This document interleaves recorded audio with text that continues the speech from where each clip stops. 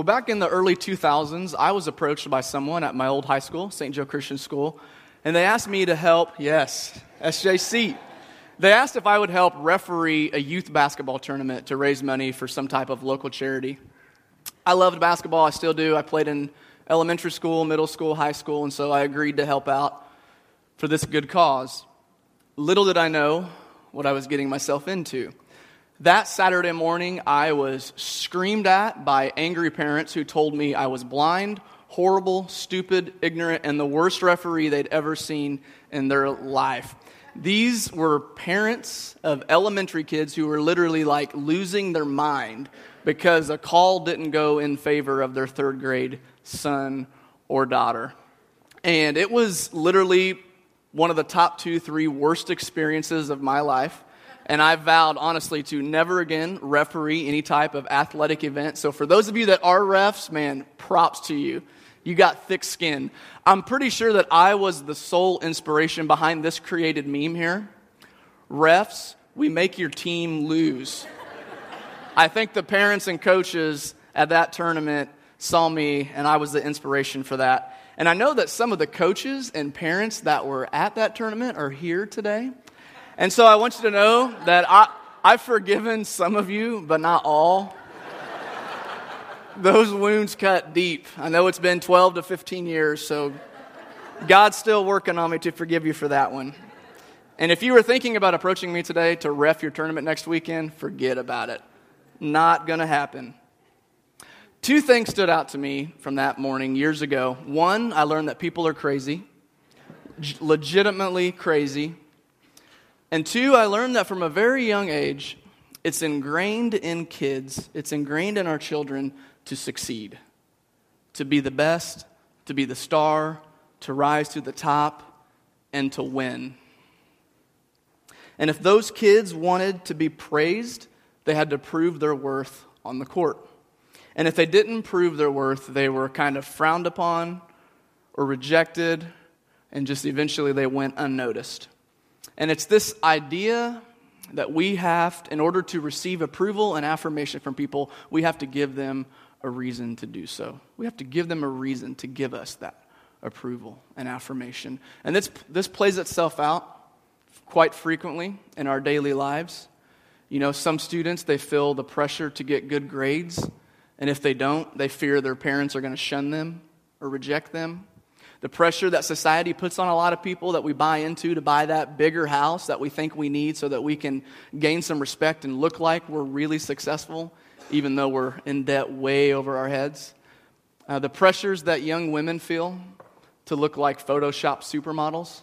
And if they don't, then somehow they're afraid a man is never going to pursue them or want them in the way that they desire. And those are just a few. I know you guys can think of many more.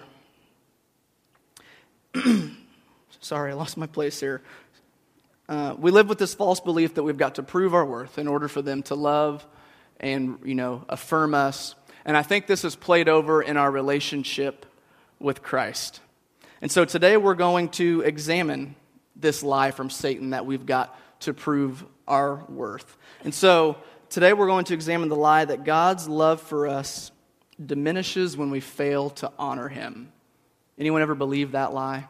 That when we mess up, God somehow stops loving us a little bit? And it's that lie that Satan whispers, hey, you messed up, there's no hope anymore. So go ahead and open your Bibles up to Ephesians 2. We're going to dive into this a little bit. It's page 1066 if you're using a Pew Bible.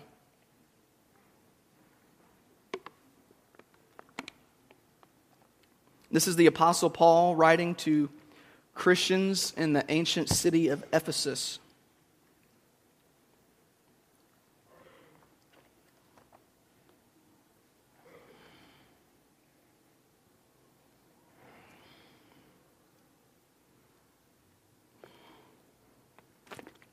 Ephesians chapter 2, starting in verse 1.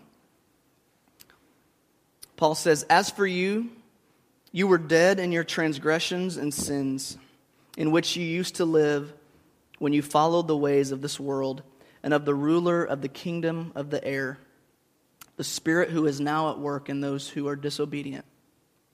All of us also lived among them at one time, gratifying the cravings of our flesh and following its desires and thoughts. Like the rest, we were by nature deserving of wrath. But because of his great love for us, God, who is rich in mercy, made us alive with Christ, even when we were dead in transgressions. It is by grace you have been saved.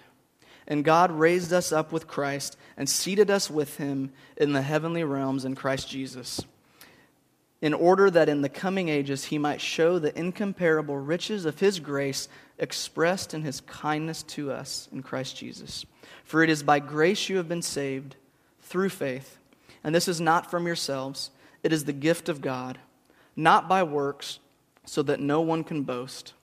For we are God's handiwork, created in Christ Jesus to do good works, which God prepared in advance for us to do. Now, there are so many rich truths in this passage, we don't have time to dive into every single one of them, but there are a few that speak to kind of this topic that I want us to highlight. So just from this short passage alone, we learn the following truths. So check this out. Verse 4, because of his great love for us, God made us alive with Christ. Verse 5 says, we've been saved by God's grace. God raised us up with Christ. Verse 8, again, if you didn't get it the first time, we've been saved by God's grace. Salvation is a gift from God. We did nothing to deserve it, and we're not saved by our good works. So what stands out to you guys when you read that list? Keep that up there. What stirs inside you when you read those truths? Let's get some feedback for a minute. What maybe stands out to you guys or stirs inside you when you read those truths? Yes? We're not in control of what we do. We're not in control of having to work to gain his favor. Yeah. Yeah, we're not in control of having to work to gain his favor or approval. Good. What else? What stands out or maybe stirs inside you when you read that?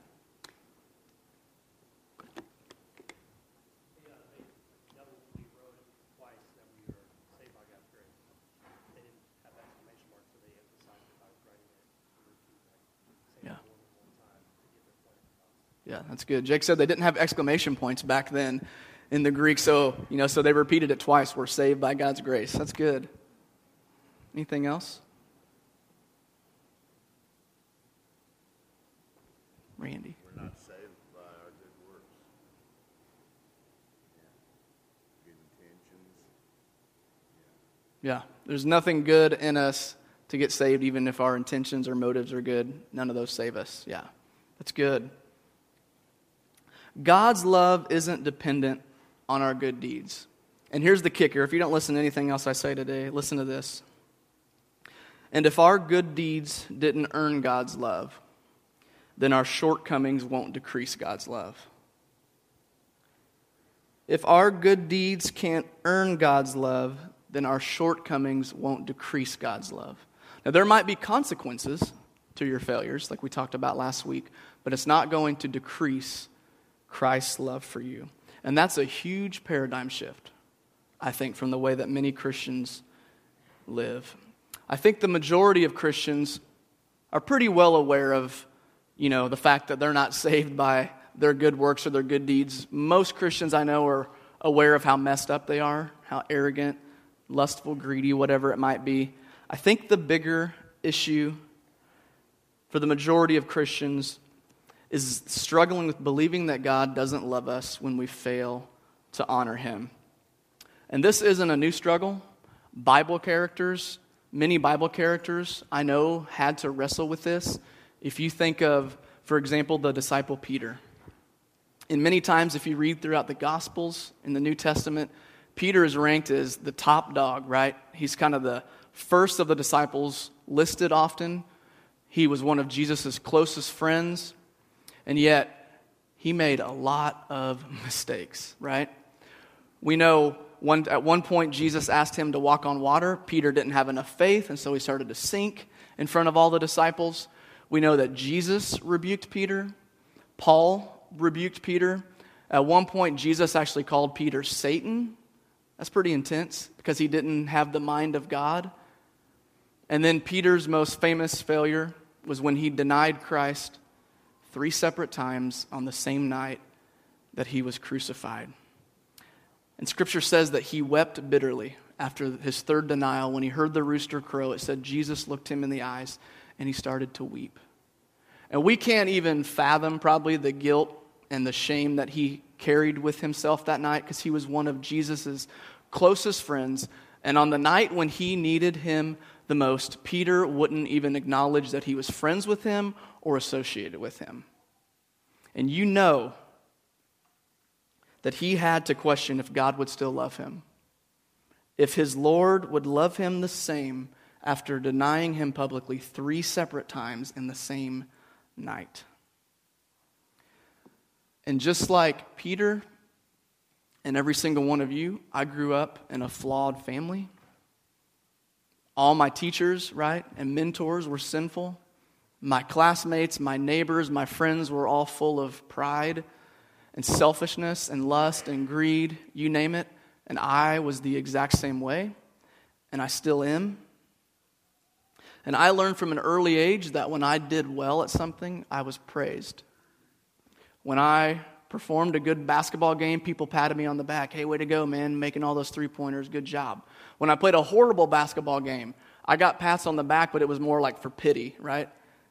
Anybody ever got some pity pats on the back? Yep. Some of you athletes, I got a lot of those, kind of pity pats, not being praised. When I aced an exam, for those of you that were in high school with me, wasn't very often, my teachers were proud, right? When I failed an exam, they were disappointed, and they told me, come on, Justin, you're better than this. You got to try harder. You can do better. I also quickly learned we live in a world of constant comparison. I saw that some kids had a lot more money than I did, and that didn't seem fair. Some kids were better looking or more talented or more popular, and so I started to question maybe what was wrong with me. Why was I not on that level? Even when kids were praised, I would question why I wasn't praised the same amount. What made me somehow less praiseworthy? And in a world filled with so much comparison and competition, it's hard to believe that a love actually exists that isn't based on our performance. It's hard to believe that a love exists that is not based on our performance. I also learned through my childhood experience that when I let someone down or when I wronged someone, they didn't want to speak to me. It's common, especially, with high schoolers, when someone wrongs you or when a friend hurts them, they say, hey, go away. I don't want to talk to you right now. I don't want to see you. Get out of my face. Go away. I'm kind of done with you for now. And I let those real life experiences, and I'm sure some of you had, creep into the way that I view God. I felt when I sinned, when I knew I messed up, I thought God was going to treat me and that he viewed me the same way. Go away. Don't look at me. You make me sick. I'm frustrated in you. Get away from me. There have been times in my life where my view of God was I pictured him in the same room with me, standing in the same room with his head facing the ground. And my image of him when I failed was that he was so disappointed and disgusted and frustrated at me that he couldn't even look me in the eye. And when your view of the God who is supposed to be the God of love is that he is pointing the finger in you every time you mess up in disappointment, it doesn't give you much joy.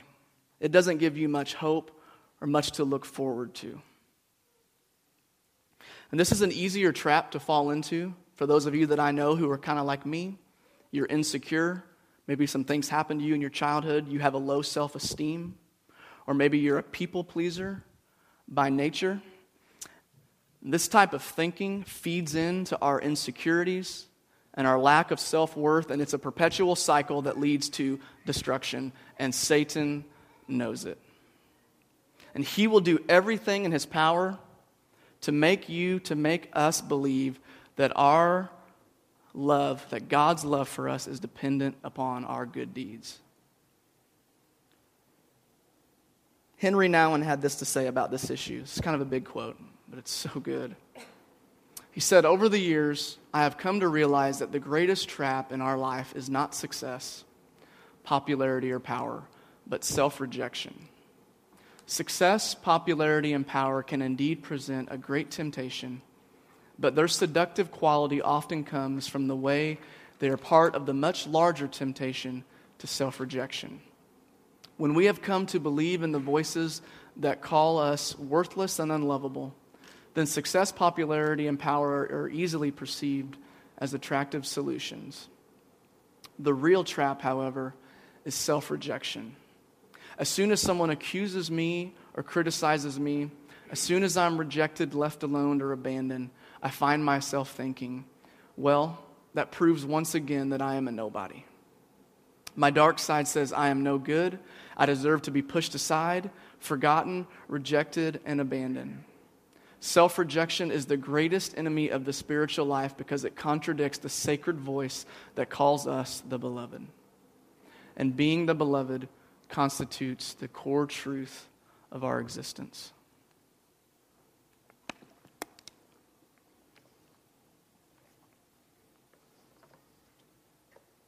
What does a person look like who is fully confident of their worth in Christ?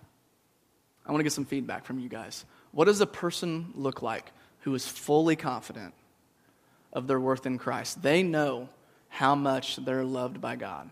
How does someone like that live? What do they look like? Someone fully confident of their worth in Christ. What do you guys think? Yes, Kelsey.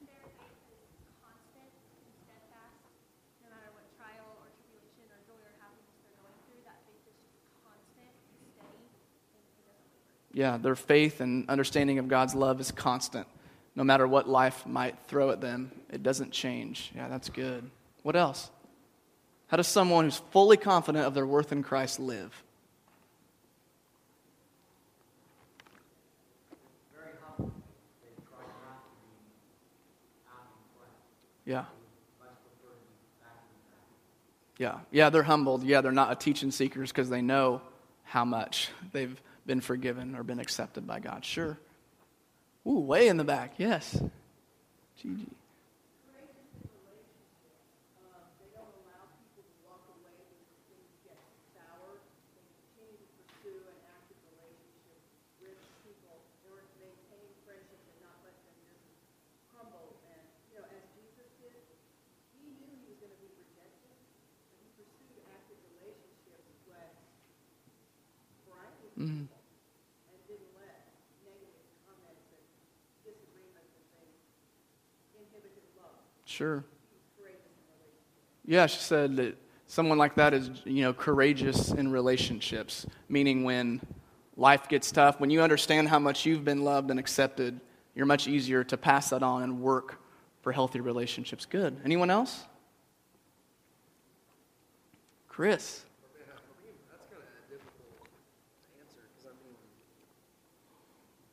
how do you know if somebody is, Because they can show off good fruits and stuff like that, but at the end of the day, they got to get fed with themselves, and they can just, we all have those moments where you think, oh my gosh, I'm just a piece of crap, Yeah. So it's just kind of hard to kind of wrap your head around. Chris is struggling to wrap his head around someone who can be fully confident. Sure. Yeah. Anyone else? Randy. This is kind of a comment, but it's something that I've observed. Knowing that God loves me, teaching me that he loves me regardless, I love myself, I am able to love another Yeah. regardless. Sure. It takes judgment. Yeah. That's just me. Yeah. Yeah, understanding how loved you are by God takes any type of judgment out that you could pass on to anyone to where you can love yourself and pass that to others. One more, Brad. They almost come off, not arrogant by any means, but assured that they have confidence in Christ, and that people want to be like, what is different about them? It's something that people are drawn to. Because when they interact with people, they see that it's a different interaction because of the amount of forgiveness they understand. They're able to extend that right away and able to understand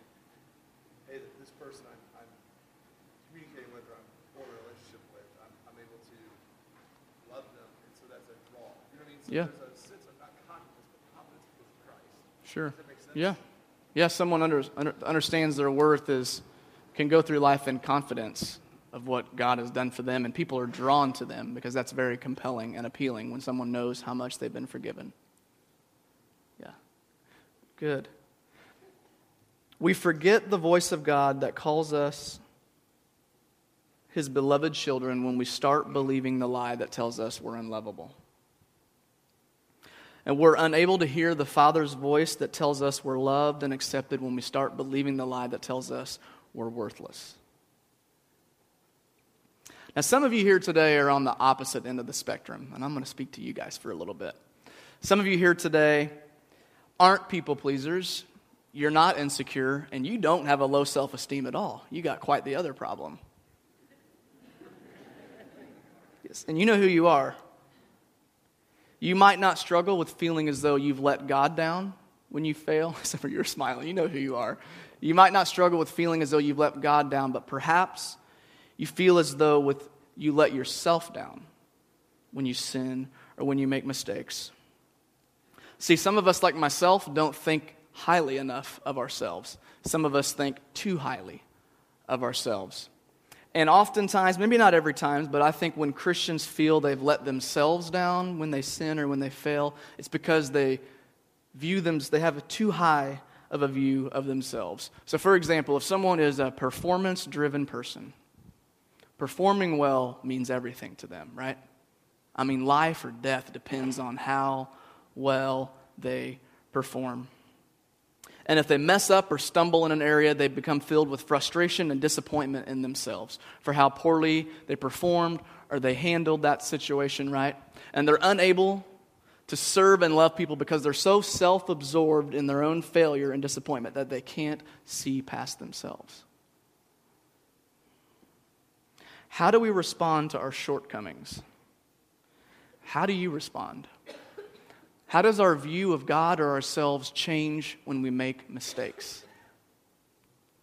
Oftentimes, I think it breaks down into two categories for most people. On this end, we have the defeatist mentality. This is kind of how I'm wired. I know many of you are. I've had a lot of conversations. A defeatist person with a defeatist mentality, when you mess up, when life gets hard, they say, what's the point of trying, right? I'm just going to mess up again. I know God's got to be disappointed in me. I've just failed Him again. I keep sinning in this area.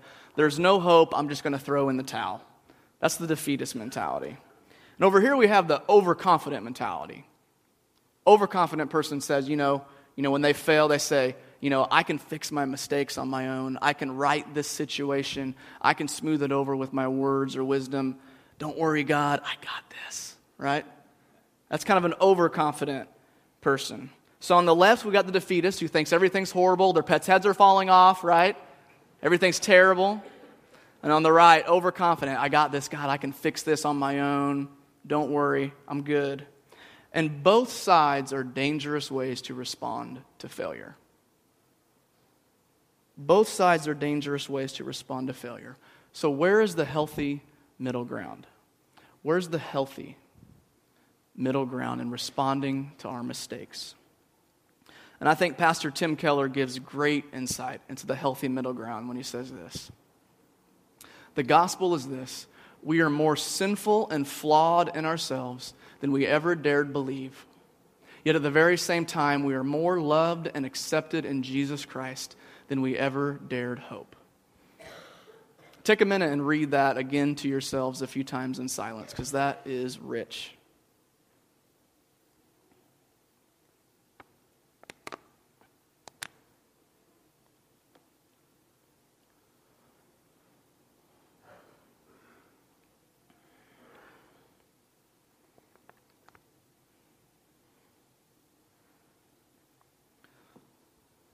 So the defeatist person is typically pretty good at recognizing that first part, right?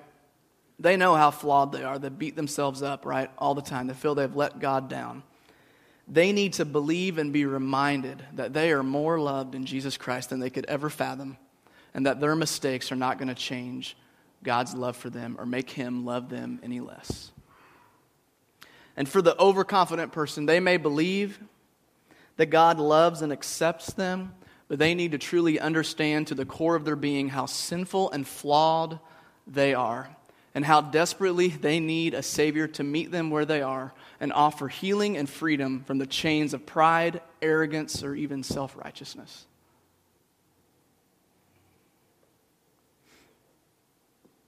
Author Jerry Bridges also gives some really good insight into this with the quote that I'm sure many of you have heard.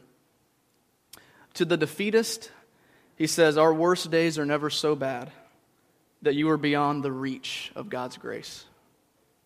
And to the overconfident, he says, "And your best days are never so good that you are beyond the need of God's grace."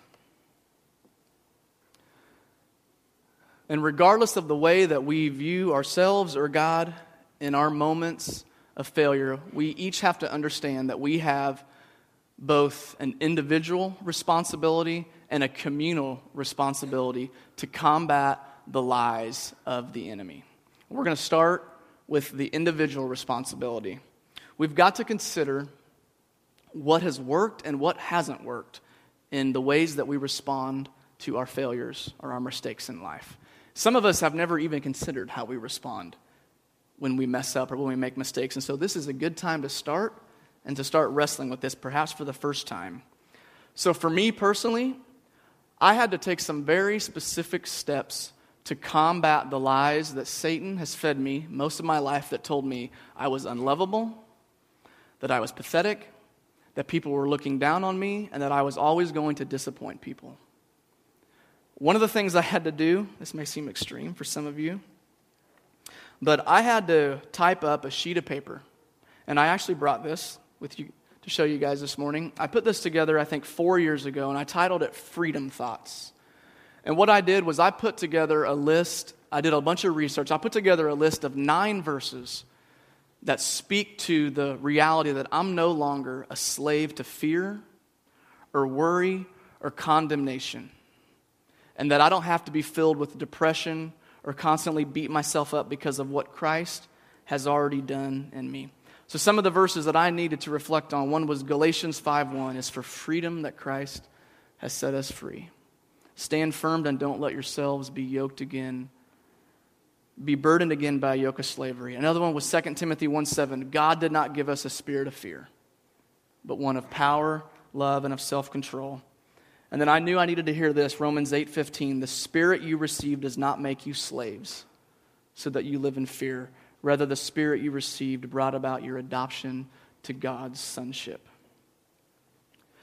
It was my individual responsibility to do the work, to research those verses, so that when times came, which they come often for me, that's my weak area, and Satan knows it. When voices started to tell me I was pathetic, there was no hope, I could pull that document on my computer, pull it out of my desk, and I could say, that's not true. I'm loved. I don't have to live in fear. This is a lie. Satan, you're a liar. Here's what's true of me, that I'm accepted more than I can even fathom. Something else I had to do is I had to meet with some people in my life who would say things to me that fed into my insecurities. These were friends. Specifically, some of them, there were 3 things they would joke about in my life and my past. And when they would say those things, it would take me down dark roads of thinking. And I told them, I said, hey, you've got to stop saying these 3 things, or we're just not going to be able to hang out anymore because I can't take it anymore. And thankfully, they agreed, and we have a good friendship. And they don't bring those things up anymore because they know where those comments take me. I had to get counseling too. I think we all need counseling. Wherever Summer is, shout out for Summer. Little free promotion right there. I've met with 3 different counselors throughout different seasons of my life to work through some of this stuff when I started to believe the lies. And then I had my communal responsibility once I found some victory in my unhealthy thought patterns. And my communal responsibility was to help people who had some of the same struggles. I had a couple different men, some of them younger than me, around the same age, who were believing some of the same lies. Lies that told them they were pathetic, that there was no hope, that they were a horrible friend, they were a horrible father, they were a terrible husband, and they should just die. Because there was no reason for them to be alive. It would be better for their family if they just weren't here anymore. And once I gained some confidence in what was true of how loved and accepted we are, I was able to pass that on to them and say, dude, that's a lie. You are not a failure. This life is not going to be better for your wife if you were dead. That is a lie from Satan. You are loved and accepted. You are his pleasing aroma. You've got to believe it. And so by God's grace, only by God's grace, I was able to combat the enemy through God's word while also helping a few people at the same time, kind of struggling with some similar issues. Every one of us that calls ourselves a follower of Christ has an individual and communal responsibility to combat the lies of Satan and to speak truth to each other. And when we communicate to others, we've got to speak to the heart of who they really are. Our job as a church, as a community of believers, is to remind people what's true of them, of how loved and valued they are. And as Bob talked about not too long ago, that their life matters. People need to hear that. Their life matters. And it has nothing to do with how well they perform. Our job is also to cast vision for people of who they could be and how they could be used. If you think of the disciple Peter, Jesus called him the rock long before he was ever the rock of the church. He gave Peter an identity, and he saw who he could be before it actually ever happened or unfolded. Jesus also told his disciples they would go on to do greater things than he would ever do, which is mind-blowing. But he knew they weren't going to get it right every time. They were going to mess up, right? Just like every single one of us. He didn't care if they were slick or polished. All he asked was that they were faithful and obedient to following him. We've got to sow vision into one another. So if you know someone that would be an incredible teacher or pastor or mentor or friend or coach or leader, tell them that. I talk to so many people who say, man, that guy would be so good at doing that. Have you told him? No, that'd be awkward. Who cares? Speak existence and life into each other. That 2-minute awkward conversation that you're afraid of could change the course of their life. Man, you're the first person that's ever said that. That's what I'm going to do. I'm going to give my life to that. Because maybe other people were afraid to say something. Speak the truth to each other. We've got to help people see who they could be. Because this life will beat the crap out of us every day, won't it? We've got to be reminded of what's true and how we could be used for God's kingdom. So what do you need to do to combat the lie that tells you God's love diminishes when you fail? What do you need to do to combat the lie that tells you that you can fix all your mistakes, you can make right everything that you've done wrong on your own strength and power? Do you need a list of scripture like me that you type up that you can just whip out kind of as your arsenal to combat the enemy in those moments? Do you need to find a Christian friend who you can meet with or who's going to call you and check in on you and see how you're handling life or your failures or whatever it might be? Maybe you found some victory in unhealthy thought patterns. If you found some victory, then the question for you becomes, what do you need to do to help someone else struggling with this? What role is God asking you to play in someone's life to remind them of who they are and what they could be and how God wants to use them? And combating lies isn't something we're going to find victory in overnight. I'm sorry, right? When we've been thinking a certain way for 15, 20, 30 years, it's going to take time to rewire our thought patterns to line it up with God's word. We can only take it a day at a time because tomorrow has enough worries of its own, right? What is God asking you to do today to combat the lies of the enemy? Let's pray together. God, you are so good. Jesus, I thank you so much for your love that we can't even fathom.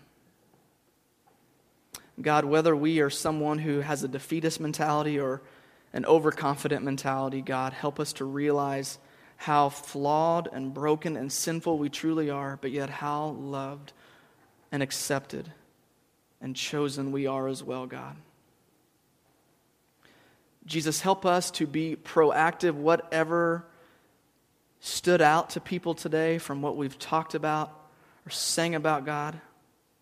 Help us to make it our individual responsibility to find healing and growth and freedom in this area, in the way that we respond to our failures, the way that we view ourselves, God. Help us to put in the work, God, and not just put it on the side, Lord, because we'll be busy doing other things, caught up in the chaos of life. And God, help us to see the potential in others, God, and help them with their journey and speak truth to them and pass on the things that we've learned and received from you, God, because we need each other in this life. It's too hard to live as lone rangers. So Jesus, we love you. We acknowledge that you are good and you deserve all our praise and gratitude and admiration. And every breath that we breathe, God, is because of you, and we pray that you would be honored in everything that we do and say today. In Jesus' name, amen. Would you go ahead and stand with us as we sing one last song?